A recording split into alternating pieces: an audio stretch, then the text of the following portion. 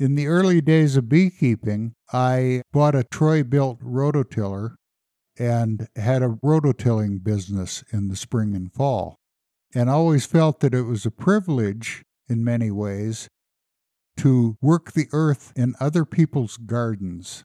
And I still have places that I pass by now that had exceptional soil, and the home has changed hands, and I don't think the people who live there have any conception of the quality of the soil that they own.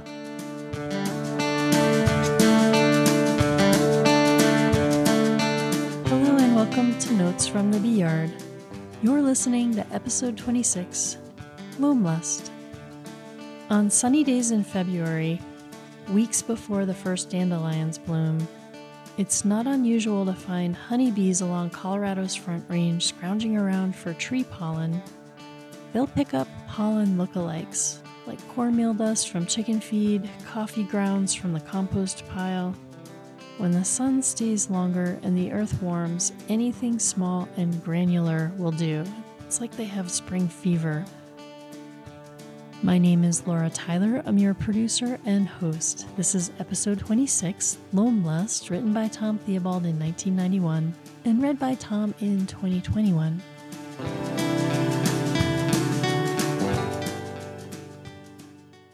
After 3 weeks of letting warm days pass unused, I was finally able to get out to some of the bee yards on the 21st of February. I would have been out long ago, but the ground was wet and I didn't want to tear up the roads into the bee yards, or worse yet, get stuck. The bees were flying actively in the warm sun, and they seemed to share my feeling about the day. The end of winter is still a long way off for them, but to my surprise, some of the colonies were bringing in a fair amount of off-white pollen. The land is still brown, the vegetation flattened from the winter snow. There isn't a hint of green to be found anywhere, and yet the bees were finding pollen. It could be weed pollen that has hung on tenaciously through the winter snow and wind. Perhaps it's from the Chinese elms. In another 2 weeks, bright yellow pollen from the maples will begin to show up. I don't do much on these early rounds. I'm mainly checking for light colonies, those running short on winter stores. These I'll feed, the rest I leave alone, and it will be early March before I start going through all the bees. The early rounds get me back out in the field, get the blood pumping again. They also stimulate a reaction in me which I'm sure many farmers suffer from as well. I have this strange urge to grab a shovel, to turn some soil out in the garden, to smell the sweet, dank aroma of rich new earth that has been worked by the frost all winter. I want to dip deeply for a handful, squeeze it gently in my fist, then let it crumble through my fingers. I think of dirt under my fingernails, ground into the small cracks in my fingers, on the knees of my pants, on the soles of my boots. As I travel between bee yards, I look for spring plowing, where long rows of newly turned earth stretch away from the road, their share sides glistening in the sun. Since I don't have land to farm, I can't go out and warm up the tractor. My therapy for the spring affliction I call loam lust comes from the garden. Big, but certainly no farm. It isn't really gardening, actually, that I do out there, although that is how it looks to everyone else. What really draws me to the garden is growing dirt. I want soil so rich and friable that I can dip my hand in up to the elbow. Soil that crumbles at the touch, that looks like Copenhagen but smells much better. Well, I can dream anyway. The chickens suffer from their own form of loam lust after a confining winter with only dry mash to eat. I'm sure they dream of bugs and worms and soft earth to scratch in, and I put these yearnings to good use in the garden. Bobby and TJ dump the clippings from the broad expanse of bluegrass next door over the garden fence. I use it in the summer for mulch. Some gets composted, and some is tilled into the soil. But by fall I usually have a large pile yet to be disposed of. This pile is an ugly creature, matted layers near the bottom, and lower still a slimy mass. I spread it out as best I can across the garden, and hope the winter weather will help to break it down, but come spring it looks unchanged. It looks like a 4-inch layer of carpet remnants, so I put my flock to work. A can of scratch in the morning, another in the evening, thrown around the garden, and the chickens will spend all day scratching, digging, and shredding. They move and scratch and pile the clippings, then rework the piles again. In 3 weeks the clumps are gone. The layers are broken up, the chickens are happy, I'm happy, the garden's happy. Almost. The chickens love this routine. Too much, actually. As planting time approaches, the last thing I want in the garden is a bunch of workaholic chickens scratching things out of the ground as fast as I put them in. So, once trained to the garden, the chickens must be untrained. Aracanas are great flyers, and once they've learned, it's hard to keep them on the ground. I remember a late fall evening at Dennis's several years ago. As we talked under one of the tall cottonwoods, Dennis looked up into the tree and said, "I've got to figure out a way to get those chickens to start coming down at night." Distributed through the limbs high above his head were about 15 of his Aracanas, looking like a flock of wild turkeys. When it starts getting really cold, they freeze and come falling out of the tree like bowling balls, he said. I could see the headline, "Local Farmer Killed by Falling Chicken." I don't have quite the dilemma Dennis had. I don't have to worry about being beaned by a falling chicken, but I do have to keep them from soaring over the garden fence. First, I till a liberal amount of scratch into the chicken yard. It's an old parental trick. Give the crying child something to divert its attention. This gives the chickens something to work on. Next, we clip one wing on each chicken. This grounds about 3/4 of them, but some still get airborne, careening over the fence with much effort, like drunken barnstormers. A second wing is clipped on these, and this usually eliminates all but the most aerobatic in the flock. The remedy for the last few hard cases is a brick tied to one leg. Just kidding, animal lovers. Eventually we do come to terms. The chickens accept the fact that the garden is forbidden ground, and I can let them out of the chicken yard again. And we both have those early attacks of loam lust behind us for another season.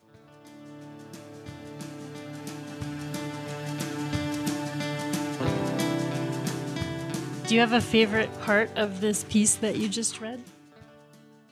Local farmer killed by a falling chicken. There are some other lines in here that really stand out for me. Okay, so this line here, rich new earth that has been worked by the frost all winter. I really love this idea of the frost. It's almost like it's a character in the story. Well, in many ways, in the life of farmers and gardeners, serious gardeners, it is a character. It is an element in our lives. If you were to describe the frost as a character, how would you describe that person or that being? Well, it's an element that's out there quietly working over my garden, and were I a farmer, over my farm, unknown to most people, but loosening the soil, forcing the soil to separate. Anyone who's a gardener understands that after the frost has gone out of the ground, it's the perfect time to take a garden spade and turn the garden. It's been fractured and separated, and it's turnable. Here in Colorado, where we have a lot of clay in the soil, you can even turn that clay soil if you pick the right time. If you wait until it's warmed, until some of the moisture has gone out of it, even that clay soil can be turned and worked. If you wait too long or you're too anxious and you turn that clay soil, you're going to wind up with lumps that you're going to have for the rest of the year. Mm-hmm. Mm-hmm. And then another part of this that I think is really beautiful, it's where you're talking about the dirt under the fingernails, in the small cracks of my fingers, on the knees of my pants, the soles of my boots. It sounds like you're really thinking about this. I've said many times, and probably will say many times in these columns, that what I love is dirt. I love growing dirt. The vegetables are really just an added benefit. And I think I may have mentioned it before, but I grew up a good part of the time in southern Wisconsin, where the soil is an inky black. It's soil that has been worked over by the glaciers and then by tall grass prairie for 10,000 years. And it's beautiful soil. Anytime I've gone back home, I've wanted to come back with a pickup load of dirt. So what I've tried to do over the years, I've tried to duplicate the effect of 10,000 years of tall grass prairie on the earth. I've gotten close, but not close enough. It's still a goal. When you were writing these columns, it sounds like you have different audiences in mind. Do you want to tell us a little bit about who you were thinking of when you were writing this? I had a wide range of readers. I had farmers and ranchers who would keep the fence post on the dashboard of their pickup truck. I had suburbanites who would like to have been doing much of what I was talking about. So I was speaking to a wide range of people and tried to rope them all into what I was writing, capture their interests as best I could. There have been a few times when we've attended hearings about pesticides and so on at Boulder County. There is a strong feeling that I've experienced of division between the different groups, the different communities of people that you've described, that you may have been writing for all of them. Do you feel that? And do you feel like it's something that's changed? Yeah. Very, very definitely. And it still exists. And here in Boulder County, the biggest division is over Roundup, glyphosate being used on agricultural land that the citizens own. The farmers are reluctant to give it up. Their interest is fomented by the chemical companies. These are billion-dollar products, and the county has shown very little courage in dealing with it. And as every day goes by, we become more and more concerned about the human impact of glyphosate. It remains a controversy that's yet to be resolved. I sympathize with the farmers because many of them are my friends, but they've got to give this up. they've got to quit doing some of the things that they're doing. Mm-hmm. So this division, is this something that has always felt this way, or is it something that's changed over time? I think it's always been this way, yeah. So it sounds like when you were writing this column, you were wanting to invite a range of perspectives to feel welcomed. Would that be correct? Yes, and I didn't want to turn the farmers away. I wanted them to know that I understood the complexity of the problem. Mm-hmm. I wasn't one of those rabid suburbanites who wanted to deprive them of their farming techniques. I didn't want to lose them. I wanted them to keep reading.